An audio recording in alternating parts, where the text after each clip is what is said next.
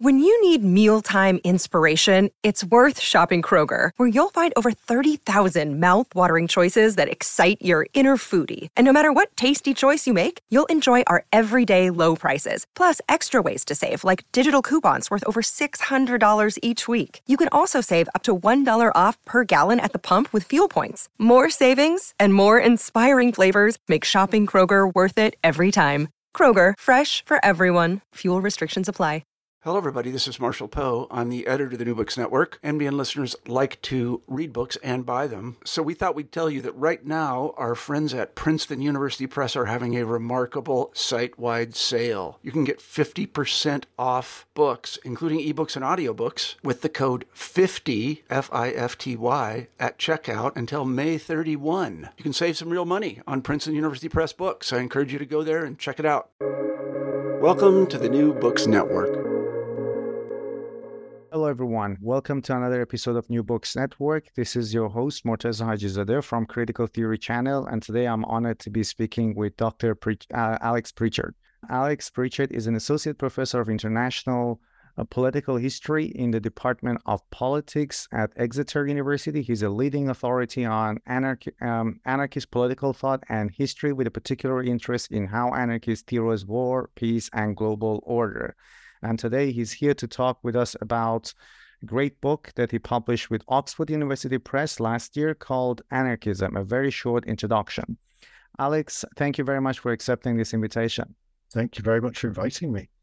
Can you briefly introduce yourself, tell us about your area of expertise and what made you interested in the history of anarchism and how this book came about?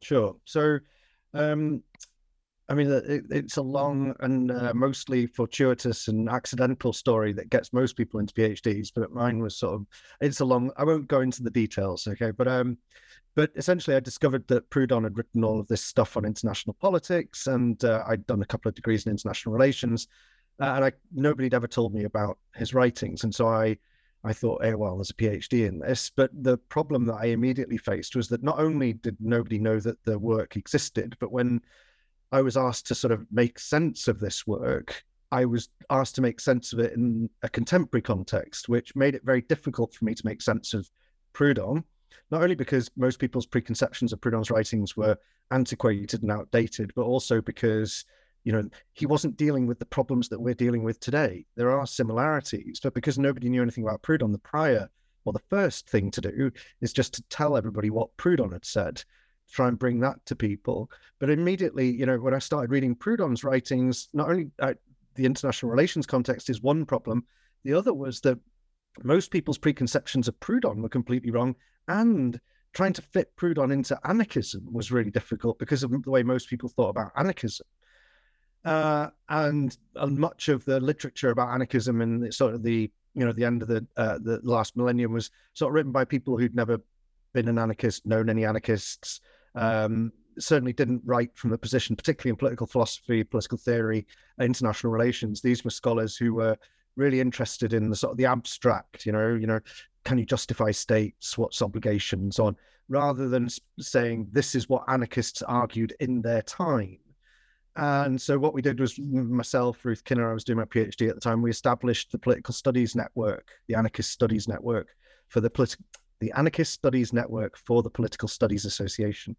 And what we did was we gathered together a group at that time, about 20, 30 scholars, but, subsequently we've grown. There's a sort of a branch in the United States, and there's about 200-300 people now working, broadly speaking, in anarchist studies. And what we've done collectively is sort of rewrite the history of anarchism in really important ways.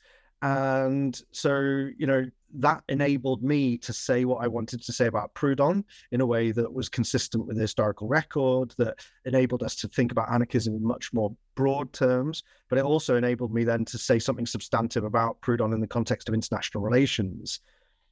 And then the opportunity emerged. Oxford University Press approached me to write this book. And of course, I felt like I was in a really good position to do that because I'd done all of this sort of contextual work, done all of this work to gather together the collaborative effort to bring together all those scholars.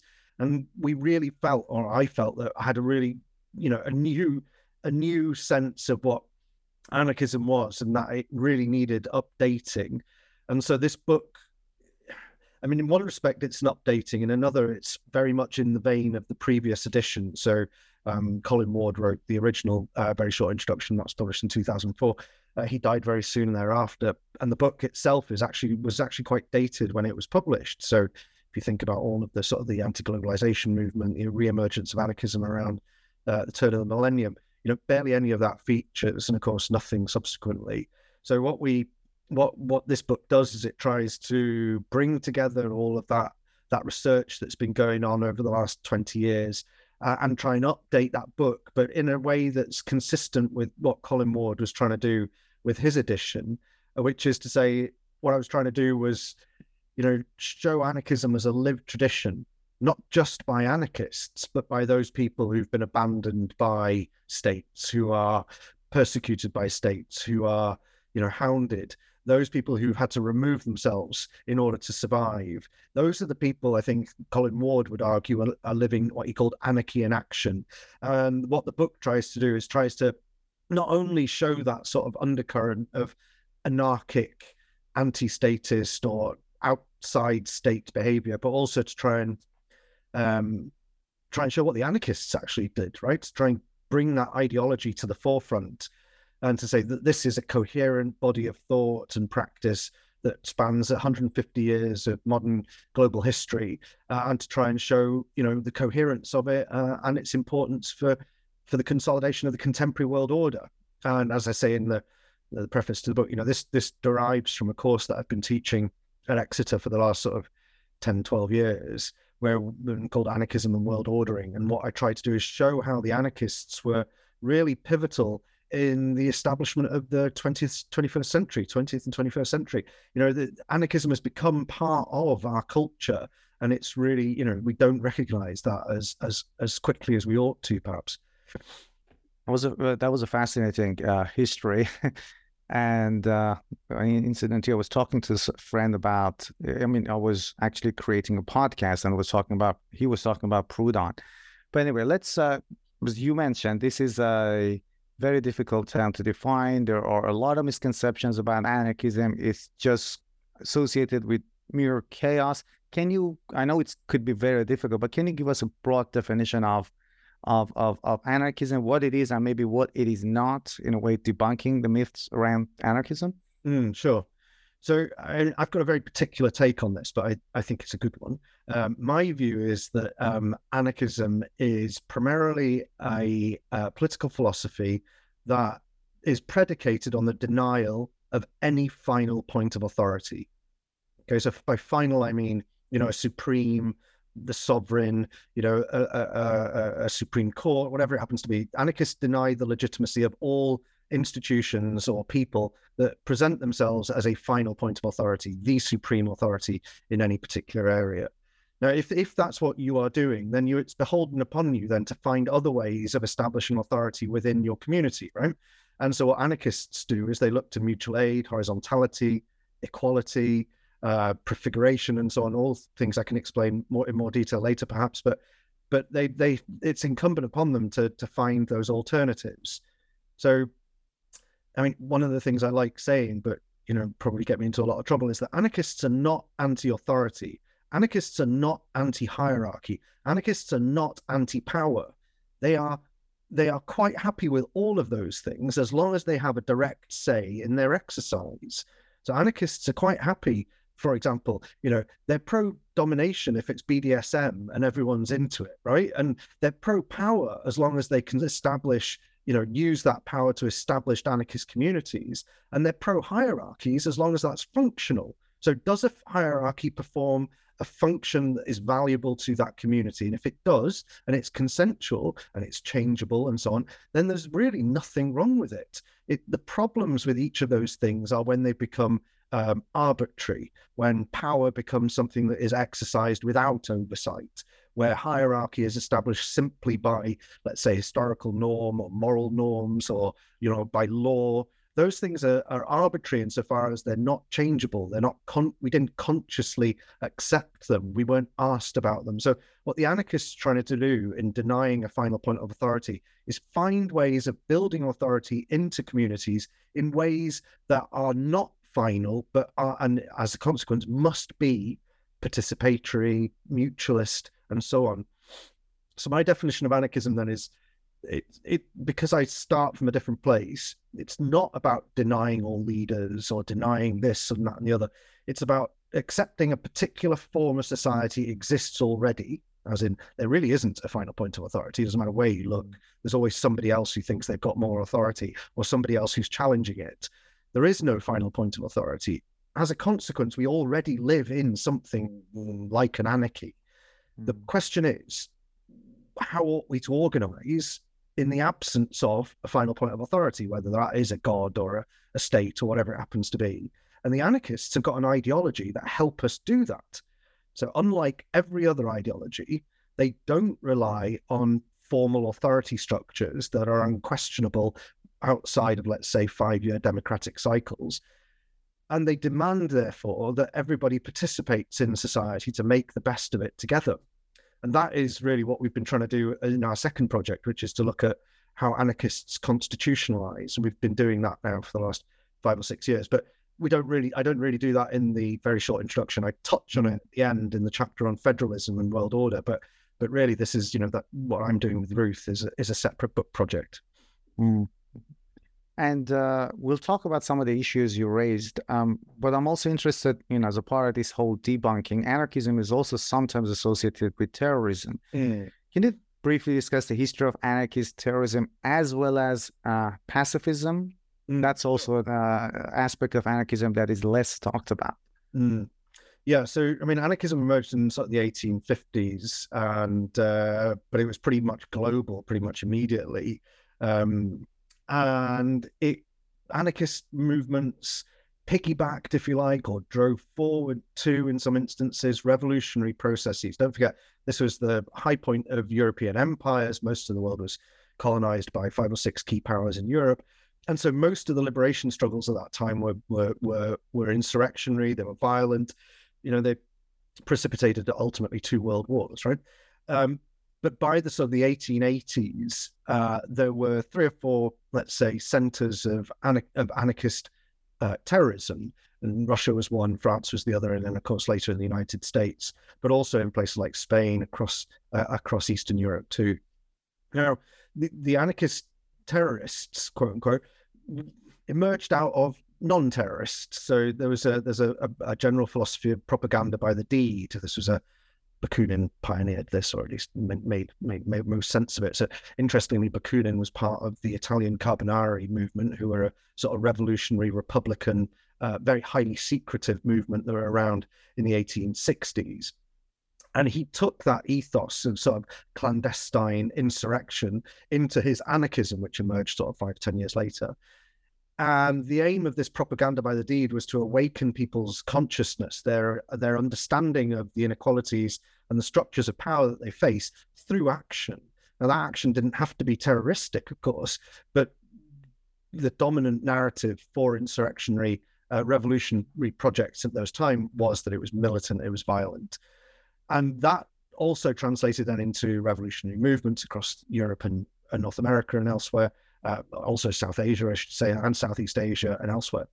But the terrorists took a very particular line on this. So people like Nechayev, some of the French terrorists and so on. These were individuals who believed that the only way in which we could rid ourselves of the structures of power was to kill those who were in power.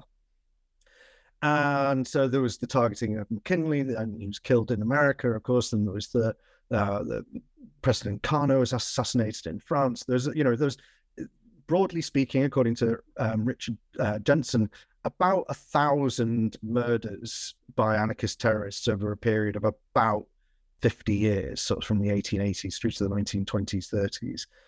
And most of those, most can't be attributed to what we would call anarchists. So one of the really interesting things about this sort of anarchist period is not that it was conducted by anarchists, but that it was so convincingly told as a story of anarchist terrorism.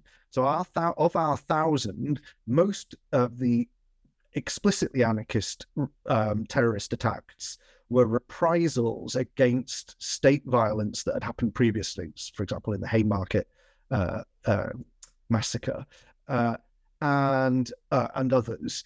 And these were escalated very quickly, but were incidents that were not driven necessarily by a desire to kill individuals, but by a retaliatory reprisal. There were others, of course, that were led by agents provocateurs, so police activists who were working with anarchists and encouraging them to bomb targets. And others were even less successful. So the Galleanistas are an interesting bunch. So they were some of the few that, bear in mind that they're just developing dynamite, trying to figure out how it works, trying to consolidate it in a bomb that could be chucked. And they managed to kill more of their own than they did of their targets, right? So the history of this anarchist terrorism is completely out of proportion to the actual extent of anarchist terrorism at that period, and often completely devoid of any connection to reality. But the fact of the matter is that the anarchists completely failed to achieve their goals through that method. In fact, I'd argue they probably had a stronger hand in creating the nation state through those acts of terrorism than they would have otherwise. So through this act of terrorism, and again, Richard Jensen is the key authority on this, through these acts of terrorism were used by nation states to justify things like Interpol, to justify passports, to justify the FBI, the establishment of paramilitary forces, the consolidation of security guards, the protection units around heads of state, the divorce of the heads of state from society, all of that, and then the consolidation of the boundaries of the state was arguably, in large part, a consequence of anarchist terrorism, or the myth of anarchist terrorism, should we say. And that's really significant. So, how we think about that today, you can see it echoing all over the place. So, eco-terrorism, Donald Trump always argues that the anarchists are eco-terrorists, or, Antifa or whatever. The myth of that terrorism is really valuable to states because they can leverage it to impose really draconian policies. And if you watch V for Vendetta, I mean, that's a classic example. It's that is the story of V for Vendetta. Right? And you also you just said that it kind of emerged in the 1850s. How did anarchism react to the rise of nation states? So I mean, I have to say they're doing the same thing today, right? So if you look at Ukraine, for example, Ukraine is currently being consolidated through this post-imperial conflict, right? Where they're trying to divorce themselves from Russia. They're consolidating themselves through an act of war, and anarchists have having a really hard time figuring out where they stand in relation to whether people should fight for their freedom within the context of a nation state or not. Now, in the 1850s, it was a similar argument. It wasn't just one country, of course. It was pretty much the whole world. So again, this is an imperial order. Up until about 1919, there were only really 14 nation states in the world. And then after the League of Nations was founded, that was expanded again. But, there were so few nation states. And so everybody wanted one because that was at the time, everyone thought that it was only through linking a people with a political order that you could have freedom, right? It's taken from Rousseau. And in one respect, the anarchists agreed, right? Because, you need to be a community, and it's only if you self-organize and do that together that you can be free.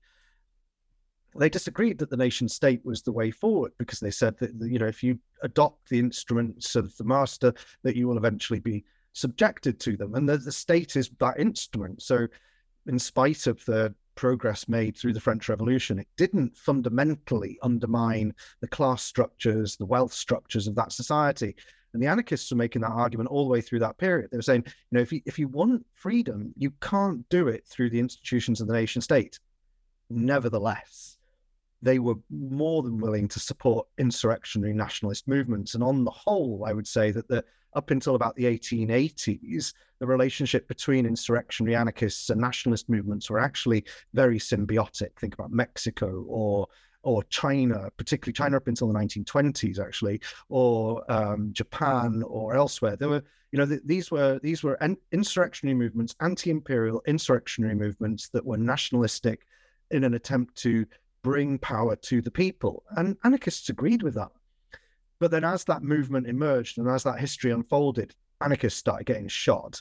So, of course, as soon as the consolidation of power had taken place, the anarchists are saying, right, okay, now you've had your revolution, let's see how we can pass power back to the people. And of course, then it was like, oh, well, do you know what? I quite like this this cushy number I've got here. And they just started shooting the anarchists. And of course, the case in point is the Russian Revolution, right? The Russian Revolution led by, in large part, these sort of anti-statist Soviets, the Kronstadt Rebellion being just one of them, but also later the Makhnovista fighting against Stalin in Ukraine.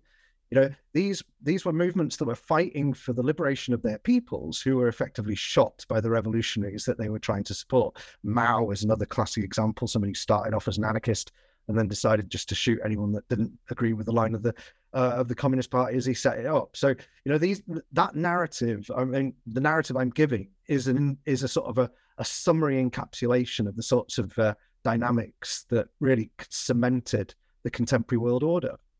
So, and we're still dealing with that today, and there isn't really a clear answer to it. We'll talk about Russian anarchism in a little while, but can you tell us about classical anarchism and the failures of French Revolution? That's a very interesting part of the book that you discuss. So anarchism emerges out of the failure of the French Revolution, right? And I mean, it depends what you mean by failure, of course, but the key fact for the anarchists was that it didn't deliver on this promise of liberty, fraternity, equality.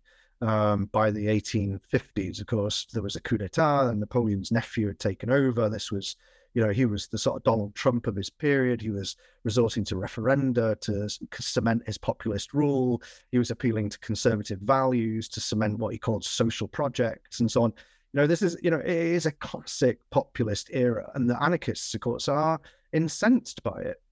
But there is something about that revolutionary movement that was incredibly valuable. So things like secularism, things like the emergence of positive science, things like the secularization of law.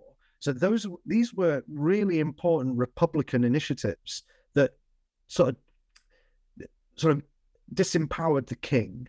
And in disempowering the king, who felt, of course, that he was the final point of authority, God, king, that was it. By doing that, of course, everybody had to secularize their modes of political organization. And if you're not beholden to a king or a god or whatever, you have to do it yourselves. And so the anarchists are saying, well, that's exactly what we want to do. And so they took that ethos of Republican balancing, dividing powers into a much broader, deeper account of power as such. So it wasn't just about whether you should be an individual in a state and that the laws should be there. It's about we should all be radical participators in the laws that affect our lives. And that's not a national project. That is a communal project. That's a familial project. That's a project that we should be undertaking in our workplaces, that we should be undertaking everywhere. So it would democratize everything was the placard that we saw in Occupy Wall Street. I mean, that's the ethos that was established by the Paris Commune in 1871, and it had been percolating for a good 15, 20 years before that. So, it's about taking the insights and the secularization of politics from the French Revolution and expanding that throughout modern society. And it was hugely, hugely, hugely influential. I mean, the anarchists changed so much over that period of about 100 years, because Marxism didn't really exist. Social democracy wasn't really a thing until the 20th century. And by that time, the anarchists had been around for 50, 60 years. So, this was the sort of lingua franca of the, excuse the pun, this was the lingua franca of the radical left right up until the Russian Revolution, if not beyond. I think it's a perfect segue to the next question, which is Russian anarchism, and also Peter Kropotkin, because he's the guy to whom usually anarchism is associated to. And earlier in the conversation, when you were talking about the definitions of anarchism, You mentioned mutual aid, which is an idea affiliated with him. Would be great if you could talk about that as well. So I'm basically repeating work that my colleague and mentor Ruth Kinner has done on Kropotkin, but Kropotkin's Mutual Aid was one of the first books I read, and it was hugely impressive. I think the key thing is that Russia. I think it's important to recognize that, first of all, Kropotkin was a prince. Okay, so he's the anarchist formerly known as Prince Peter Kropotkin, right? And he established his career early on in the military, but as an ethologist. So he was a geographer. He studied animals and their behavior. Was deeply influenced by not only the Narodnik movement in Russia, which was a sort of communal self-autonomy movement, but also by the latest scientific advances, trying to understand why animals behave the way that they do. And Darwin was the foil, or rather Thomas Huxley was the foil. So Thomas Huxley argued that nature is red in tooth and claw, and on the basis of their studies of the Galapagos, they said, it was like sort of this Malthusian hell where all these animals are packed into these tight spaces and they're just constantly warring with each other, and blah, blah, blah. And this is an analogy, or it's exactly the same in the human species, they said. And Hopkins said, I don't know. I've been studying the Siberian steppe for sort of 10 years. I've never seen any of that. Why is that? What am I not seeing? And so his studies of animal behavior were in a completely different context, right? And he was influenced by a very different set of ideas about how people cooperate under conditions of scarcity and structures of,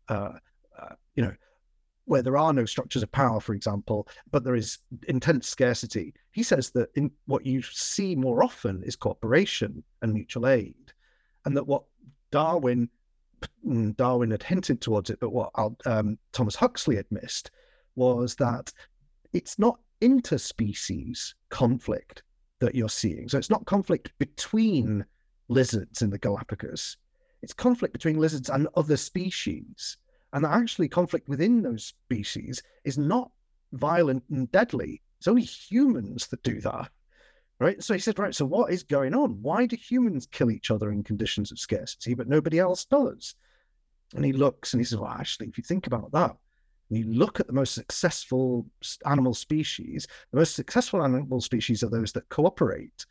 And those that cooperate in vast numbers are the ones that proliferate. And he says, if you look at human society, you see the same.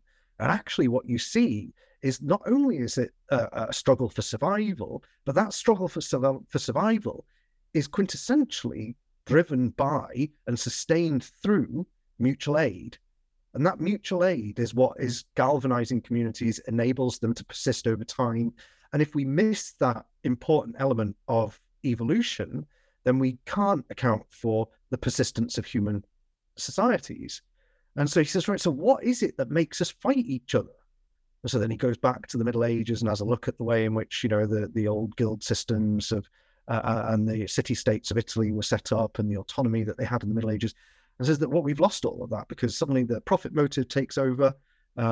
People are expropriated from their communal lands.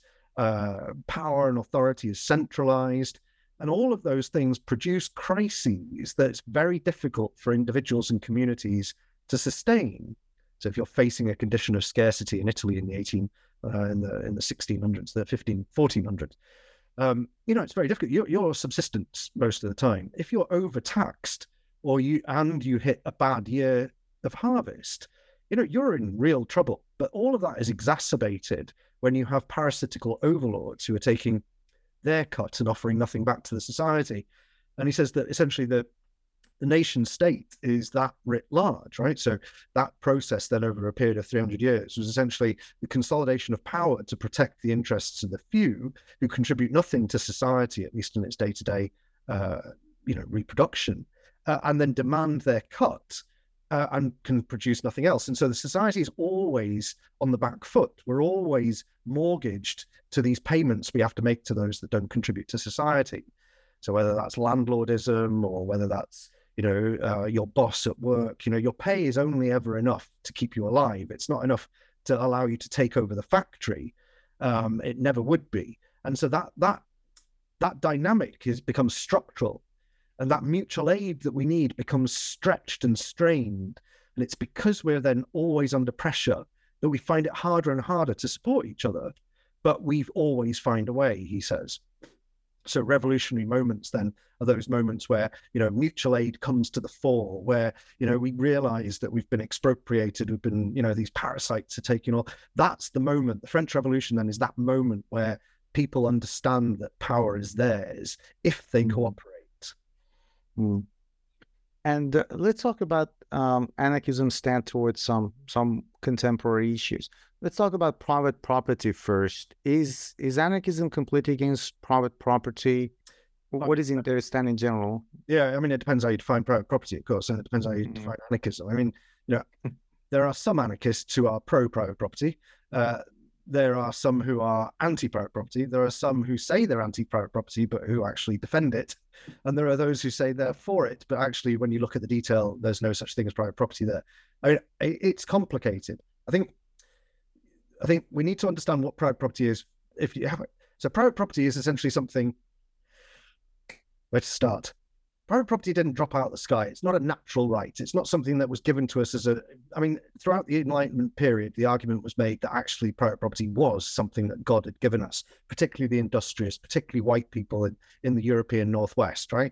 And that private property was the gift that they were giving to the rest of the world because you're stabilizing property relations and, you're enforcing them and so on, and everybody's going to be happy. This is balmy. That nothing dropped out of the sky. The private property rights don't enforce themselves. And the dominion that's at the heart of private property is the problem. Now, it gets complicated, but cutting a long story short, most anarchists argue that property relations are communal by definition. Okay, so I only respect your property rights because I do. Let me rephrase that. You only have property rights because I respect them. Okay, it may be that I respect your property rights because there's somebody over there holding a gun. I get that. But in principle, it doesn't change the principle that I have to respect that in order for your property rights to persist. And that is the same across all forms of society. Fundamentally, property rights are relational, communal, and defined more often than not through an implicit threat of violence. And I should imagine that would be the same for anarchist society, or whatever it is. Whether you can take violence completely out of societies, I mean, that's perhaps for another podcast, but this is, my view is that, there would be some form of implicit threat of violence that would sustain all property relations. But that under an anarchist position, property rights do not inhere in the individual. So it's not me, it's not my property, it's our property. It's because of that communal recognition of property relations that it's our property. So it's only because you can assert it as mine with a gun that it becomes private in that respect. I mean, it's not empirically, it's not private, obviously, because you need that man to hold the gun.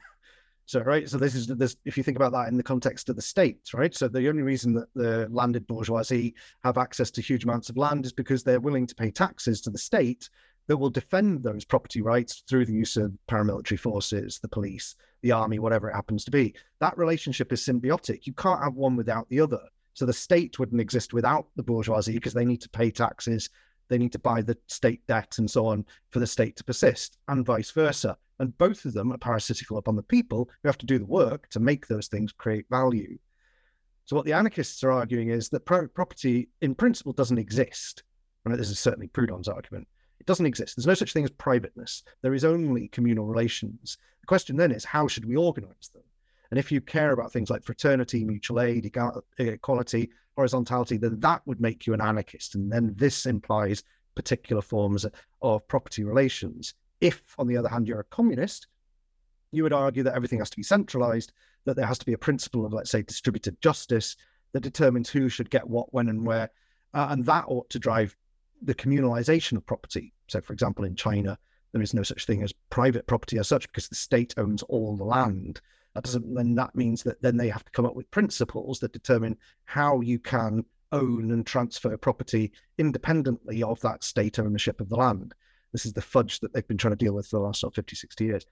So the anarchists have a very different approach, right? It's just that we always need to collaboratively determine the property relations that we think best suit our needs. So I'm not going to come into your room and take your toothbrush or use it and then put it back in the pot. I'm not going to And that's, it's not because it's your property that I wouldn't do that. It's because that's just a really dumb thing to do. And those sorts of rules around property use are implicit, they're implied, they're part of normal practice. They don't take much to enforce. It's the more tricky ones, like, should I always leave my front door open? Or, those sorts of things are much harder to determine. But the principle of private property is not the best one for resolving those questions. Best one that the anarchists say for resolving that problem of whether you should open the door or not is a principle of collaborative mutual aid in your neighborhood to ensure that you feel safe with your neighbors, or with non-neighbors for that matter. And that is a much more important way of addressing questions of, let's say, property infringement and so on, than resorting always to the idea that your property rights are sacrosanct. And in the book, you also talk about different factors such as globalization in the middle of the 19th century, colonization, industrialization. So how did these factors help globalize anarchism? How did it become global? Well, I mean, the period the period you just described from the end of the French Revolution was the period of the consolidation of private property, right? And principally that was done through the imposition of sovereignty and the colonization of Africa in particular. So some really great research showing that the principle of sovereignty that we operate with in Europe was first trialed in Africa, particularly on the western coast of Africa, and was primarily done in order to link authority structures to territory. Now, in Europe, of course, they couldn't do that. The kings couldn't do that because this was an empire. If you link it to territory, you automatically assume that those people have some sort of sovereign jurisdiction. And so what they were doing in Africa was they're saying, you're the king, you rule this piece of land, we trade with you and take the people as slaves to America.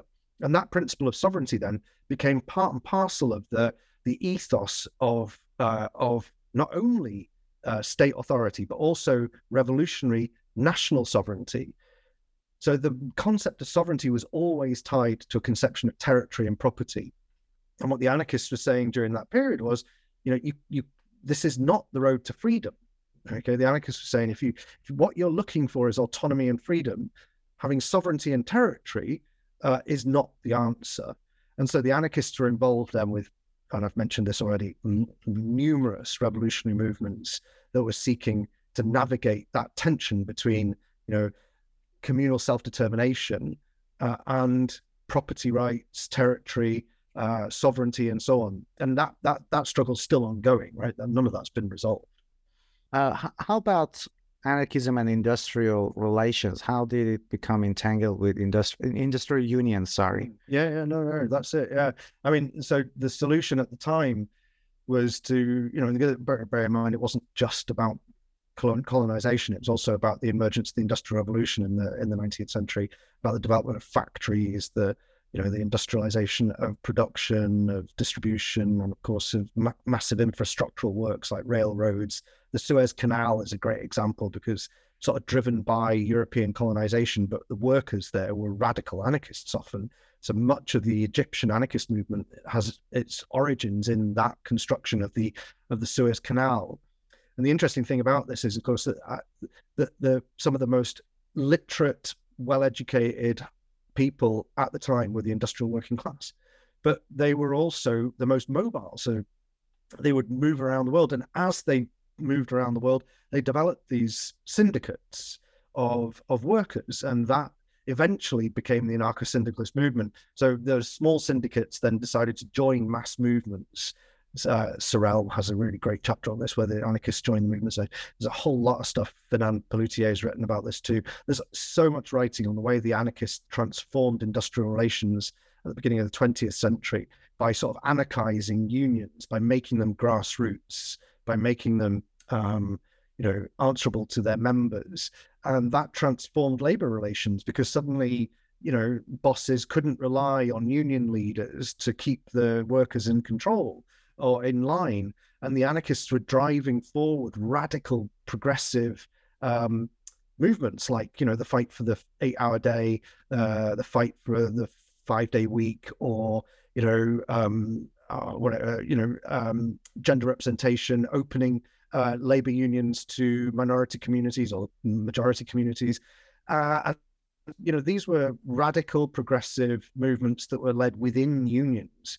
And the anarcho-syndicalist union became the sort of microcosm of the new society. So your union wasn't just the place where, you organized your workplace. Your union, because you paid subs, was also going to give you education, provide you with medical insurance, would also pay for movement, for all sorts of things. The union provided the lot, and it was seen as the sort of the embryo of the new society.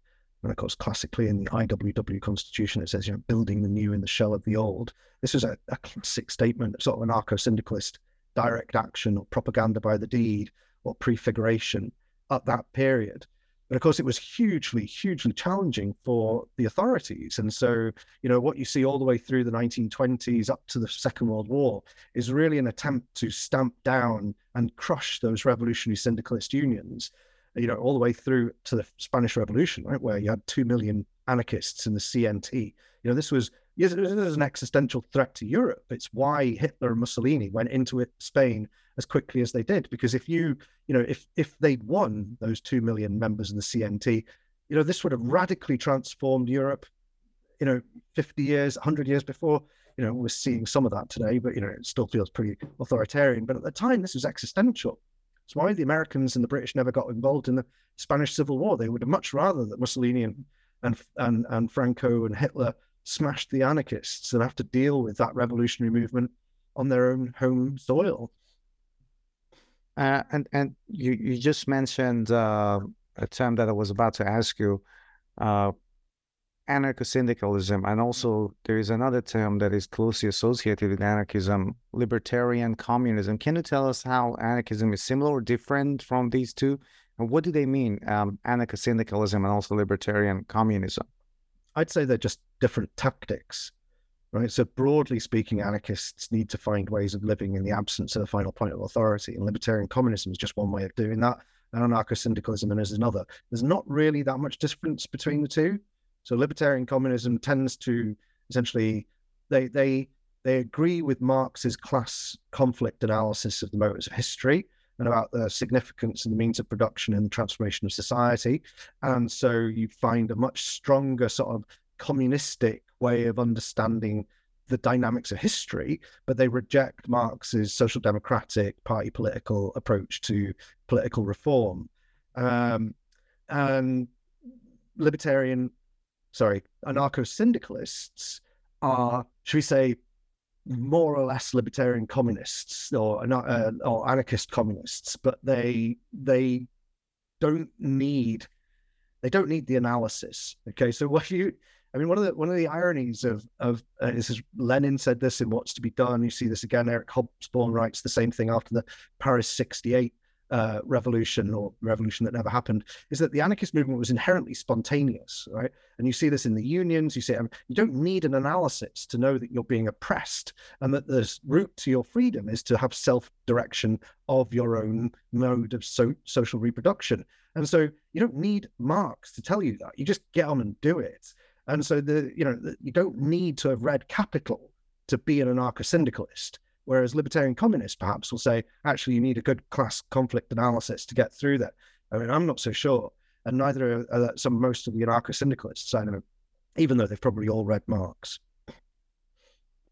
And so anarchism has become more, let's say, I don't know, it has gained more traction these days, more recently. But can you tell us how it became, it was revived actually during the Cold War, how Cold War helped revive anarchism again? Well, I mean, actually, it's not quite that simple. So during the Cold War, I mean, this was anarchism's sort of the lowest point, if you like. I mean, there were anarchist subcultural movements, don't get me wrong. Okay, so all the way through the Cold War, the emergence of punk music, for example, in the 70s, there was anti-authoritarian, non-aligned movements that were anarchist, and there were a whole bunch of Maoist, anarchist, terrorist organizations through the 80s. But it wasn't a mass movement as such until the end of the Cold War, and things changed. And the reason for that, of course, is because the Soviet Union collapsed, and the Soviet Union had a monopoly that it enforced on socialist doctrine. They also funded radical movements that were more in line with the Comintern, and that in turn, marginalized the anarchist movement. So when the Soviet Union collapsed, that opened up a space for the anarchists once more.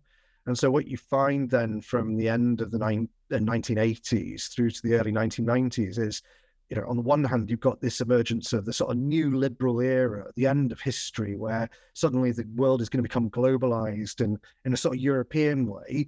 And on the other hand, you have this flourishing of this sort of anti-establishment, anti-globalization, anti-liberal, anarchist-infused radical left movement that is no longer aligned to the Soviet Union. And, this was a surprise to a lot of people. So it was Seattle 99 is the moment that people often sort of attribute, where suddenly everybody sees the anarchists again. That's not entirely true because they've been around forever. I think the really key thing is that, this was anarchist organization.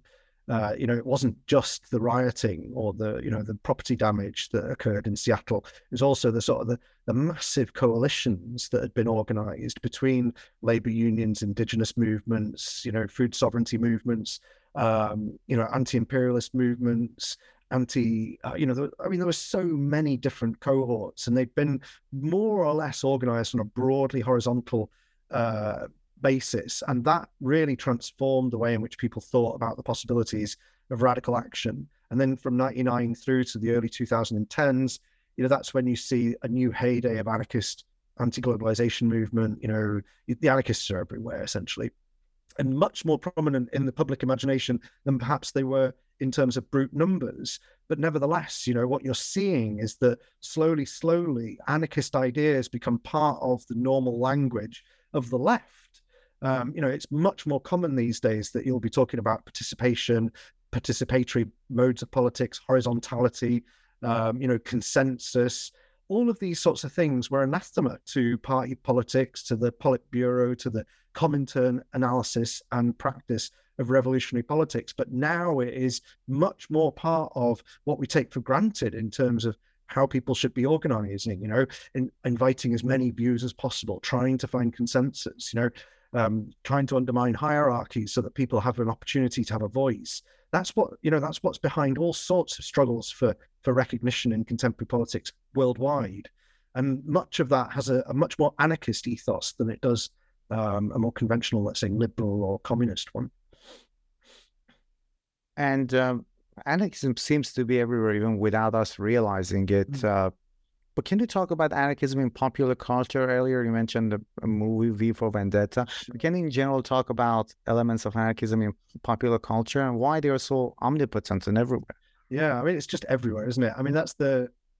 It's hard to recognize it if you're not looking for it, right? But consider, for example, if you go to the end of the credits of the Matrix movie, okay, the first one, the second one, and the third, you will see that the production company that the Wachowskis set up to produce those movies was called Narcos Productions. Okay, now if you think about the legacy, so the Matrix wasn't invented out of nowhere. It has echoes in The Ghost in the Shell, Japanese anime, also written by an anarchist. You also see this as echoes from surrealism. This is also echoes from the sort of radical science fiction of people like Ursula Le Guin, but also further back, and more recently, people like Iain M. Banks. You see the anarchist ethos within not just those movies, but also within music. You don't even have to think about punk. John Cage is one of the most famous American composers of the 20th century, was most definitely an anarchist. And you think about then, I just get overwhelmed by how much of modern culture seems to be anarchist influenced.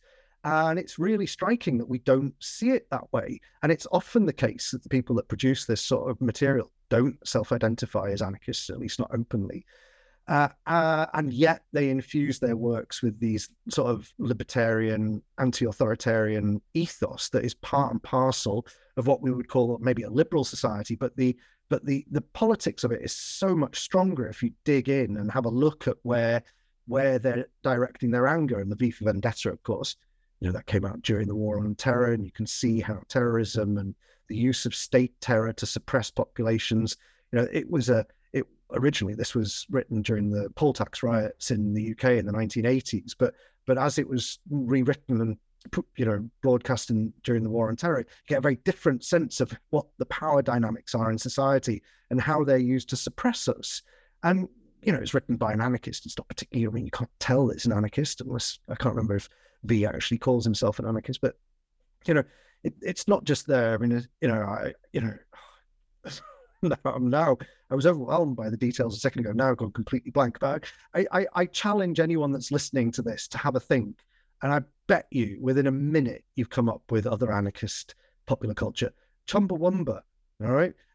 Tub thumping. I get knocked out and I get up again. They're an anarchist band, okay? And it's one of the highest selling songs of the 90s. It's like it's an anthem, more or less. I mean, I could go on, but anyway, I'll leave it to your listeners to have a think about it.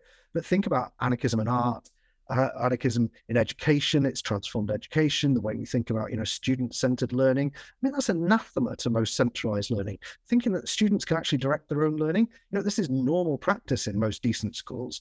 And that's what, that's broadly an anarchist position that's been around since William Godwin in the 1780s. Let me just ask you one final question, because I know we're pressed for time. Very briefly, if you could just tell us about anarchist alternative to issues such as privatization or nationalism of public good and services. Yeah. So the very short introduction has 4 chapters that kind of deal with, how do anarchists deal with public goods? Well, how do they provide law and order? How do anarchists think about education, about the regulation of work and health as well? And one of the key things, I suppose the key message is that, it doesn't have to be nationalization or privatization. There is another way of thinking about this. You can think about organizing public goods through communal self-organization. And in fact, most of the world is currently organized in that way. So some of the most recent research by a guy called Thomas Risser and his wife, Tanya Bertzel, they've demonstrated that something like, let's say, 80% of people on this planet exist without, a Weberian state, somebody who can use legitimate force to govern the distribution of goods or to regulate the distribution of public utilities. Most people on the planet don't have any of those things, and yet they get by. So Eleanor Ostrom's written a lot about this. She won a Nobel Prize, or the fake Nobel, in economics for her work on this. The anarchists really are trying to systematize a way of thinking that is implicit in all non-state activities throughout human history. So wherever there's not been a final point of authority in one small a sense, that is anarchistic. So whether that's, collecting dustbins, whether that is, providing health insurance or communal health centers, you don't need a state to do those things. And what the anarchists argue is that we're giving up our autonomy to the state and allowing the state to dominate, or private property for that matter. If we privatize those public goods, we are essentially divesting ourselves of the autonomy we need in order to make the world that we want to see. And so in each of those areas, anarchists argue that deploying principles of mutual aid, prefiguration, equality, horizontality, all of those things bring a form of community that enables us to work together better to achieve the goals that we set for ourselves in ways that are less damaging to the environment because it's small scale, less damaging to the environment because it's not high intensive use of fossil fuels in order to fuel consumerist societies, and so on and so forth. I mean, I could go on forever, but I'd encourage you to read the book instead, perhaps. Yeah, and it's a very, very easy and readable book, and has a great list of other books at the end that that our listeners can follow up. Professor Alex Prichard, thank you very much for your time and this wonderful conversation. Thank you very much for inviting me. It's been great to talk to you. Cheers.